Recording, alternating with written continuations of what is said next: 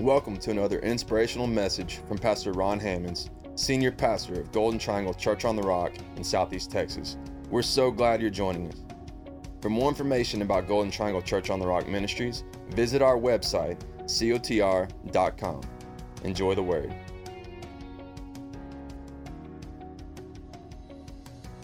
The Word of God. Hey, we're going to be going this morning to a passage from the 4th chapter of the Gospel of John.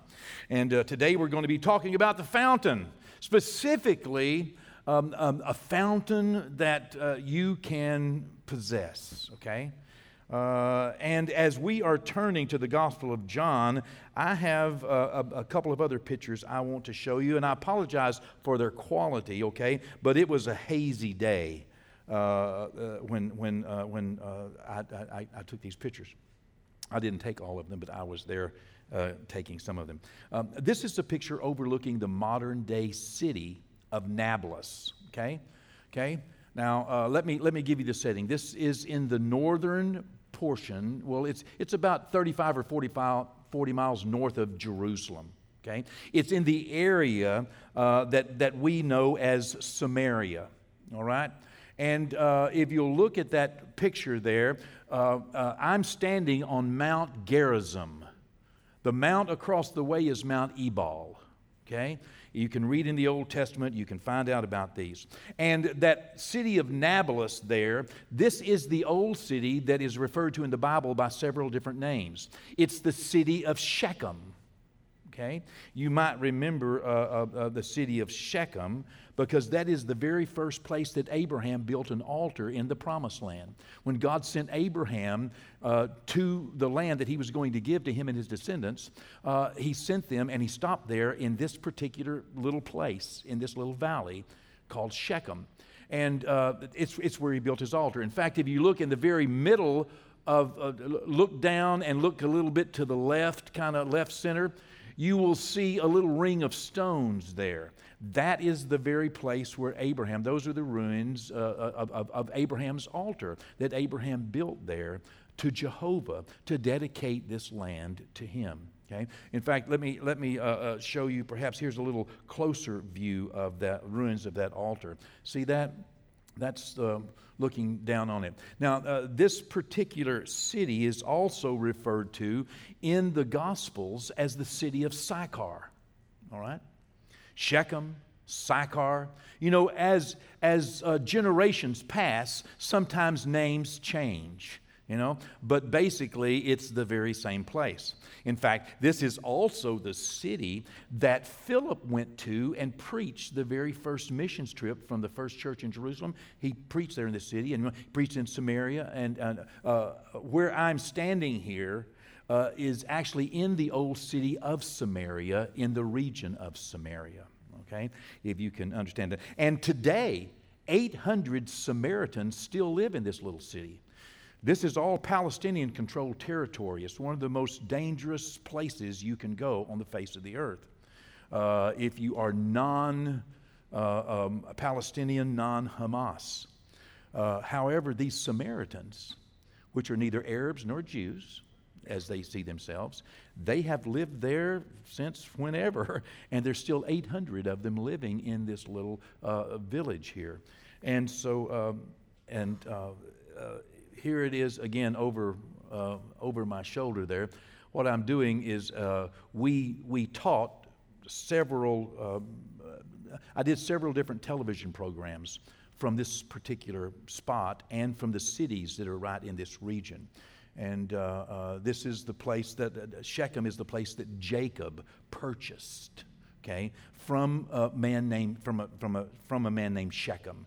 If you'll read that story, you can find out about that. Anyway, it's a very Bible-rich place, and Jacob originally bought this. And 450 years after Jacob purchased this is where, after the children of Israel went down into Egypt, and they were led back out by Moses and spent 40 years in the wilderness. They carried the bones of Joseph. This is the place they went to bury the bones of Joseph. Joseph's tomb is right there. Okay?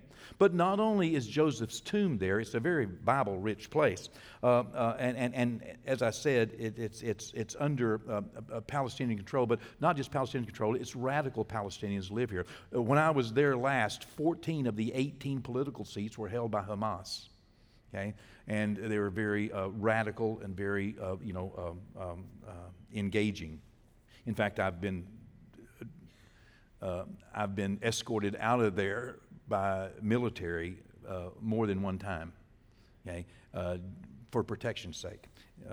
And if you want to go there with me sometimes and visit Joseph, the bones of Joseph, you can go. But last time I was there, they had blown the top off the building because some people had visited it and they didn't want people visiting it. But hey, come on, why not? Well, there are several other important biblical sites associated with this relatively small piece of ground. One of the biblical sites that you will see if you visit Shechem, Sychar, Nablus, the valley of Shechem, there between Mount Ebal and Mount Gerizim, one of the things you will see is Jacob's well. Okay?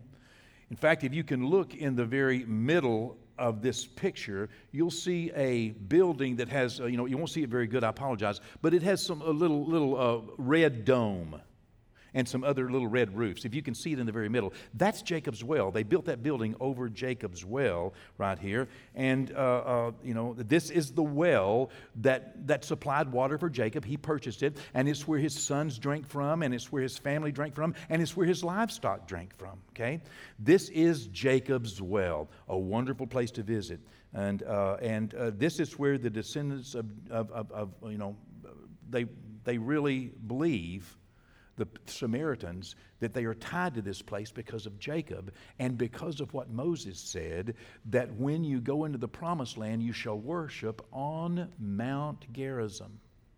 And so there's, I could show you pictures of churches, not churches, but synagogues on Mount Gerizim, where they still worship today. In fact, I was able to go and visit with the high priest there during the week before their Passover sacrifice, and he took me around and showed me how he was going to sacrifice the lambs, how they do this, and the high priest of the Samaritans, how they sacrifice and how they do their Passover, still traditional.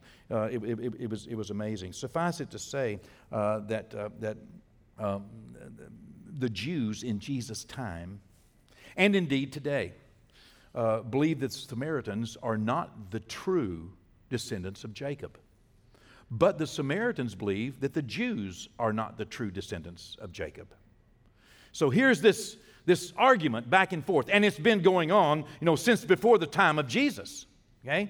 300, 400 years before Jesus, there was this argument going on. The Samaritans felt as though that they were the rightful heirs, and they were worshiping on the hill where Moses said worship, and they had Jacob's well, and they even have a copy of the Ten Commandments that, if you read, there was a copy made, commanded by Joshua for a copy to be made, and they have this copy, they say. I haven't seen it, but I've talked to some people that said they have.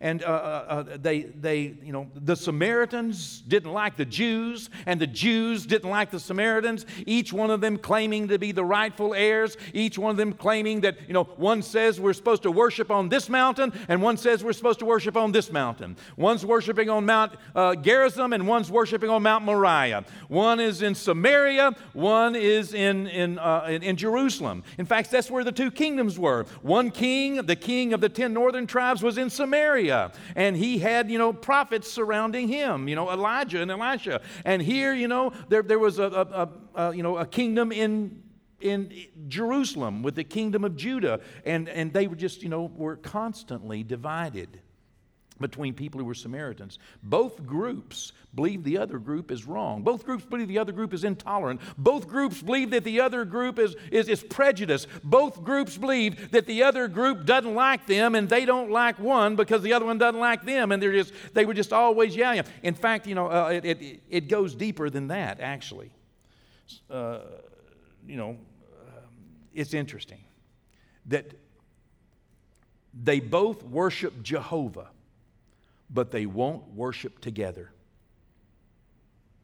Never have, still don't. How silly is that?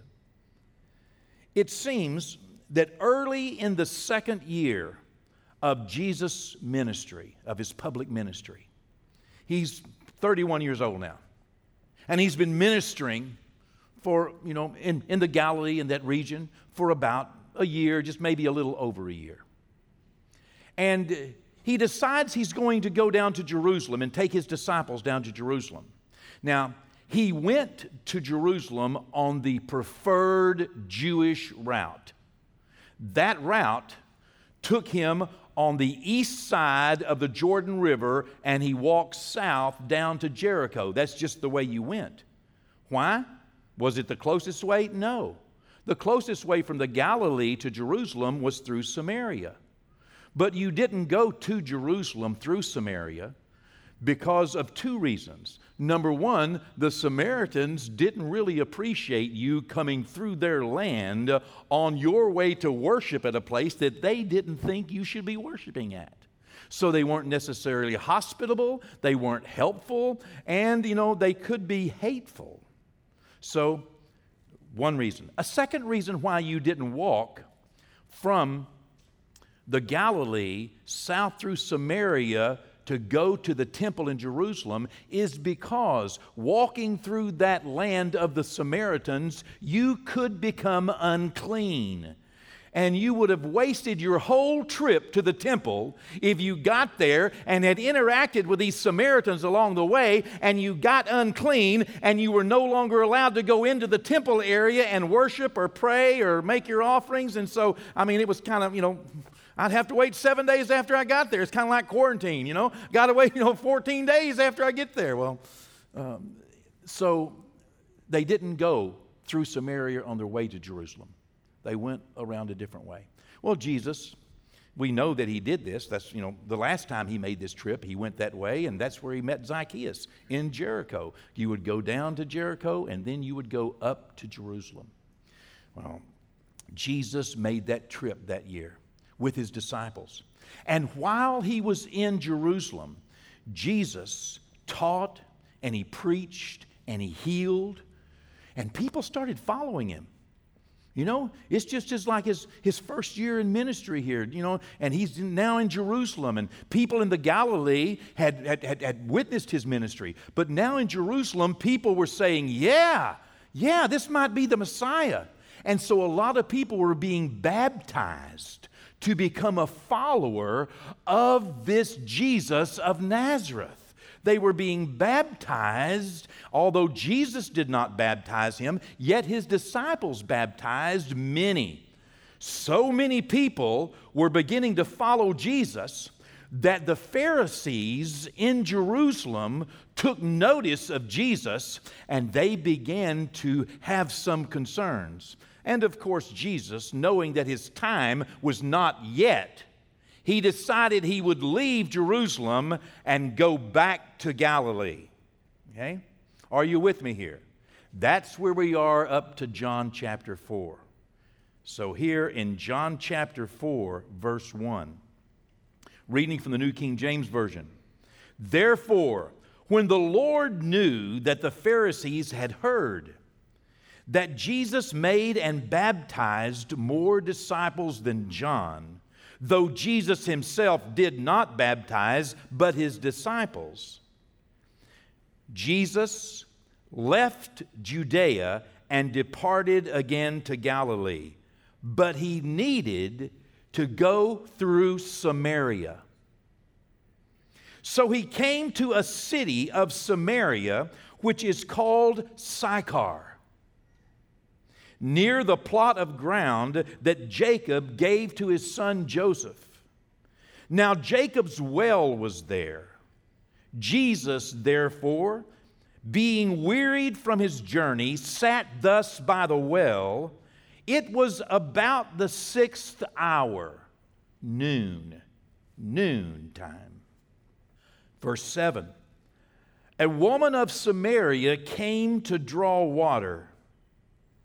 Jesus said to her, "Give me a drink," for his disciples had gone away into the city to buy food. Then the woman of Samaria said to Jesus, "How is it that you, being a Jew, ask a drink from me, a Samaritan woman? For Jews have no dealings with Samaritans. Jesus answered and said to her, if you knew the gift of God and who it is who says to you, give me a drink, you would have asked him, and he would have given you living water. The woman said to him, Sir, you have nothing to draw with, and the well is deep. Where then do you get that living water? Are you greater than our father Jacob, who gave us this well and drank from it himself, as well as his sons and his livestock? Jesus answered and said to her, whoever drinks of this water will thirst again, but whoever drinks of the water that I shall give him will never thirst. But the water that I shall give him will become in him a fountain of water springing up unto everlasting life. The woman said to him, Sir, give me this water, that I may not thirst, nor come here to draw. Now, if you have not read this account before, or if it's been some time and you're not as familiar with it as you once were, let me encourage you to please read the rest of the story. Read the whole story. There are so many life principles that we can draw from this one encounter when we set it in context and properly interpret the Scripture according to Jesus' intent. The response, however, that this woman had to what Jesus was offering her is what we're going to focus on this morning. You see, this woman's response, I will call it a normal, sane response. That when someone offers you something so wonderful, something that you cannot imagine even being possible, this woman's response was normal. But what is normal to one person is not normal to every person. During our recent missions trip to Arizona, we were helping there and working hard. Our team was fortunate to have a missionary on our team who shared with us a daily devotional. He's from Honduras. He's a missionary to America, okay? And he shared with us each morning. He opened the Word of God with us and shared us our morning daily devotionals. And in one of these morning devotionals, he shared about being normal, being a normal Christian. What is normal for us who have received Jesus Christ as Lord and Savior? What makes, why are we different? What's normal for us? After having shared that and we talked and we discussed it, I went away from there embracing a reality that what we do as Christians, what we should do, and the reflection that we should have in our life, reflecting the image of Christ, should be normal to us. I came away with a greater understanding of what a true encounter with Jesus does to a person. What a true encounter will do when Jesus offers you an opportunity to come into your life and to give you, and more than just a drink of water, but to give you a fountain of living water. What should change in our life? What should we leave there?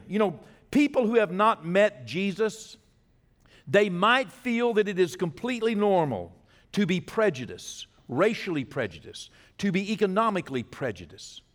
They may imagine that you could be class or culturally prejudiced. People might imagine it's completely normal to hate. People who have not met Jesus might believe it's normal to harbor anger or resentment or to steal or to engage in immoral behavior. People might think it's completely normal. People might think everybody does this. Well, let me tell you, the world and what's normal for the world is not normal for the born-again believer in Jesus Christ. People who are of the world, who have never met Jesus, might think it is normal to do drugs or to cuss, to lie, to cheat, or to live a selfish or a sinful lifestyle. They might think that is normal because everyone they know does this. It's the world I was raised in. It's what we do. It's what everybody does. However, when we meet Jesus, He changes our normal. Amen? I wrote that in red so they'd put it up there. Let's do that one more time. When we meet Jesus, He changes our normal. Something powerful happens. Souls, minds, hearts are transformed. We are no longer the same, and we should not be the same. And we should never backslide. We should never slide back into what is normal for the world. We should never try to be more like the world. And if we do become more like the world, we are in a state of having removed ourselves from the presence of God who saved us, who gave His Son for our life, and who changed us, who created in us a new creature. Old things passed away, and all things became new, and all things are of God, who hath reconciled us through Christ unto Himself. Things should change in our lives, and we should find a new normal. This Samaritan woman, for example, she came to the well believing one thing, and she left the well believing something completely different. The rest of the story, you can find out about this woman. You can find out that she had been married 5 times. You can also find out that the man that she was living with was not even her husband. You can also, if you look into the cultural setting, you can understand why she went to the well at noon in the heat of the day. Because there were 2 times you went to the well. In the morning time, you would go to draw your water, and in the evening time. But you know, in the morning time, when the women went to draw the water, none of those women wanted anything to do with her. They didn't want her around. They might throw rocks at her because she might even be living with one of their husbands, and she probably had 5 of their husbands. They wouldn't let her come to that well. Not in the morning time. And in the evening time, you think that they're going to let her go to that well with her husbands? No, we don't want her nowhere around our husbands. One of them might feel obligated or obliged to carry her water home for her. That's how she got the last guy. She was an outcast in her community. She was not appreciated. She had a reputation no one wants. So here at high noon, in the hottest time of the day, in a very difficult situation, this woman comes to the well, and guess who's there, waiting on her in her lonely moment, in a moment whenever no one else wants to be with her, in a moment that no one else thinks anything about her, in a moment, Robert, in a moment in a jail cell when nobody else wants anything to do with you. Here's Jesus. You see, the Bible says, I love the King James Bible, it says this, He must needs go through Samaria. Jesus had an appointment. Jesus had an appointment. All by Himself sitting at the well, and here comes the woman all by herself. He knew what she was going through. He knew what she was experiencing. He knew who she was. And yet He's sitting right there waiting on her. And she comes to the well, and He said, "Give me a drink." Whew! What a plan. What a plan. There is no doubt this woman changed at the well that day. One moment it was normal for her to hate Jews. And the next moment, she wanted to introduce everybody she knew to the King of the Jews. Yeah, come on now. That's some pretty good stuff. All of you out there in TV land, come on now. That's pretty good stuff. One moment she hated Jews. And the next moment, she wanted to introduce people to the King of Jews. I have a friend in Haifa, Israel, that was willing. He told me he and his wife willing. They're Palestinian. They were willing to strap on a bomb and go and blow up Jews one day. And the next day, after they got born again, now they are in love with everybody, not just with Jews, but with everybody, including the Jews. He says, I can't tell you how it happened. He stood in this pulpit and preached for us. I can't tell you how it happened, but I can tell you that it happened. Something changed on the inside of me. But let me tell you something. It's something you got to hold on to. It's something you got to get a hold of. It's something you got to keep. It's something you got to work on. It's something you got to keep saying no to the devil. It's something that you can't allow yourself to slide back, grow cold. It can't get old. You got to stay in there. You got to work on yourself. I love what that woman said whenever he told her. If you knew who I was, you'd ask me for a drink. And I'd give you a drink that would last you forever. Not just a drink of water. I would give you a fountain on the inside of you of living water that springs up unto eternal life. She said, give me this water. Woo, man, come on. I'm going to get Pentecostal if y'all don't watch out here. I may just take off running. Give me this water. Give me this water. Who in their right mind does not want to be changed? Who in their right mind does not want to get out of hatred and anger? Who in their right mind does not want to get out of a reputation that you deserve but you don't want anymore? Who in their right mind doesn't want to have a wellspring of life so that they don't have to work so hard and be alone and be lonely? Who in their right mind doesn't want a good drink of Jesus? Give me this water, she said. That's the only sane and normal thing to do. When you find something that you've always longed for but you never knew existed, it's time to say yes. And that's what she did. Whoever drinks of Christ receives a fountain of water. You see, when you receive Christ, you don't just get a drink of water, you become the fountain. She didn't just have a life change.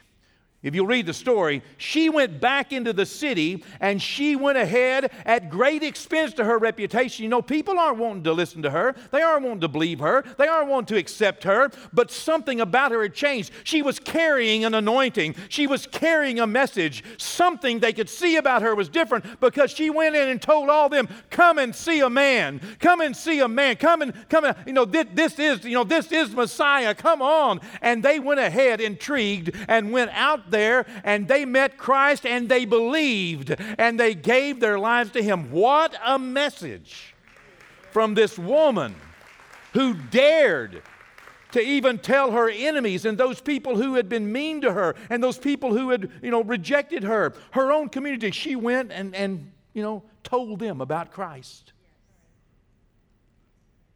It wasn't just her prejudice against Jews she lost. She lost most likely her resentment, her hurt, her bitterness, her anger, her frustration, her betrayal. She lost all the pain of that. Who does not want a drink of that water? This woman at the well experienced Christ, and she wanted everybody to know about it. You see, if you are born again, let me just cut to the chase here. If you are born again, and you don't want to tell others about Jesus, you're not normal. You're not a normal Christian. Oh, come on now. You might say, well, everybody else is just like me. Oh, no, y'all are more like the world then. If you want to tell people about Jesus, it's not normal to have received a fountain of living water and been forgiven of your sins and accepted into the eternal glory of Almighty God as a son or a daughter of Him, and not want to tell somebody else about it, especially your children and your children's children and your in-laws and your outlaws. And one of the first people I would want to tell is my biggest enemy. Because when a man's ways please the Lord will even make his enemies be at peace with him. Who is it that's persecuting you? Go tell them about Jesus. Who is it that doesn't like you? Go tell them about Jesus. Who is it that done you wrong? Go tell them about Jesus. Who is it that robbed from you, cheated you? Who is it that betrayed you? Go tell them about Jesus. That's normal. That's what we see from the disciples. That's the model we have. That's the example we have. If you're born again and you don't want to forgive others, if you're born again and you don't want to go to church, that's not normal. It's not normal. Tell people you need to be in church, whether it's online church because of the differences and the difficulties we have with COVID, or the distances, or here on campus. But if you don't long to congregate with other believers, then it's not normal. It's just not normal. If you don't want to read your Bible, it's not normal. If you don't want to pray, you're not normal. This is pretty good, huh? Yeah. Listen, this hit me first. Y'all know everything that I preach, I got to go through myself first. I go, oh, Lord, help me, Jesus. Oh, here's a good one. If you are born again and you don't want to financially support the work of the Lord so other people can be born again, that's not normal. Something's wrong with you. If you think more of your money than you do of souls, something's wrong with you. You're not normal. If you are born again and you are always angry, frustrated, aggravated, irritated, upset, worried, hard to get along with, afraid, something's wrong with you. Hello? That's truth. But hey, I won't leave you there. I'll tell you in a minute how to fix it, okay? Not going to leave you here. I just want to make sure you know where you are. The fountain of life that is within you, if you are born again, the fountain of life that is in you should not be spewing muddy water.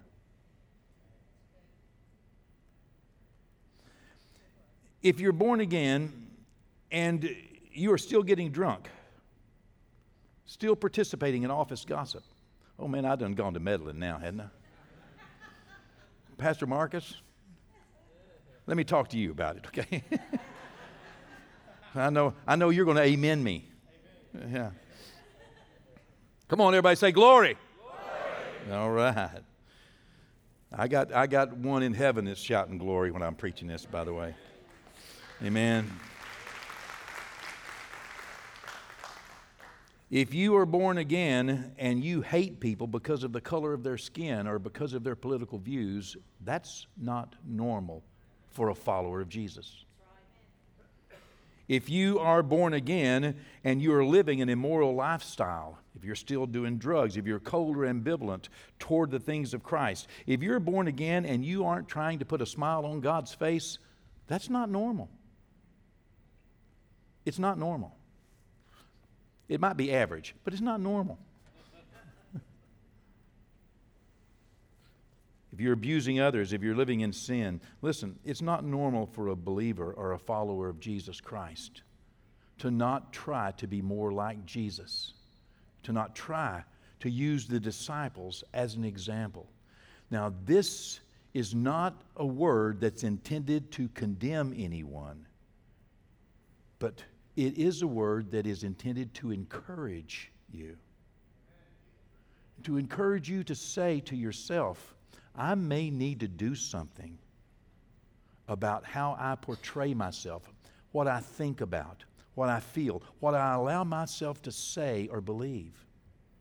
What can you do about your life? Well, first of all, if you're not born again, okay, you're probably living like everybody else lives. You might even be a little better. But if you're not born again, you need to make Jesus Christ the Lord and Savior of your life. right now. You can do that right now. You don't have to come up here. You don't have to do anything. Right there, you can say, Jesus, come into my heart, come into my life, be my Lord, be my Savior. You can receive Him. All who call upon the name of the Lord shall be saved. You can do that right where you are. You can call upon Him. You can invite Him into your heart, invite Him into your life. You know you need help. You recognize you need a Savior. You can repent of your sins by simply saying, I'm going to give my life to you now. Forgive me for this. Here's my life. Help me. Come into my heart, Lord. Be my Savior. You can give your life to Christ. If you believe in your heart, you confess with your mouth, you will be saved. But most of the people that I talk to on a Sunday morning, whether it's on campus or online, are people who are born again. And they've allowed themselves, either they've never grown in Christ or they've allowed themselves to backslide. If you're not as close to Jesus as you have ever been, guess who moved? Now, what can you do about it? Well, bad news is it's going to take a little work. Good news is you can do it. Okay? Here's what the Holy Spirit gave us through the Apostle Paul's letter to the Ephesians. Ephesians, the 4th chapter. The Apostle Paul is writing to the church there. And listen to what he says, verse 22. Put off. It's going to take a little effort. I imagine that when you go home today, if you change clothes, it's going to be because you took it off. You're probably not going to walk in your house and those are just going to melt away and new ones are just going to form. If so, make sure you're really good and in your house. But most likely, you're going to have to take off. That's what it means. Put off concerning your former conduct the old man, which grows corrupt according to deceitful lust. And be renewed in the spirit of your mind and put on the new man. You got to put off, you got to put on. It's a process. But it works.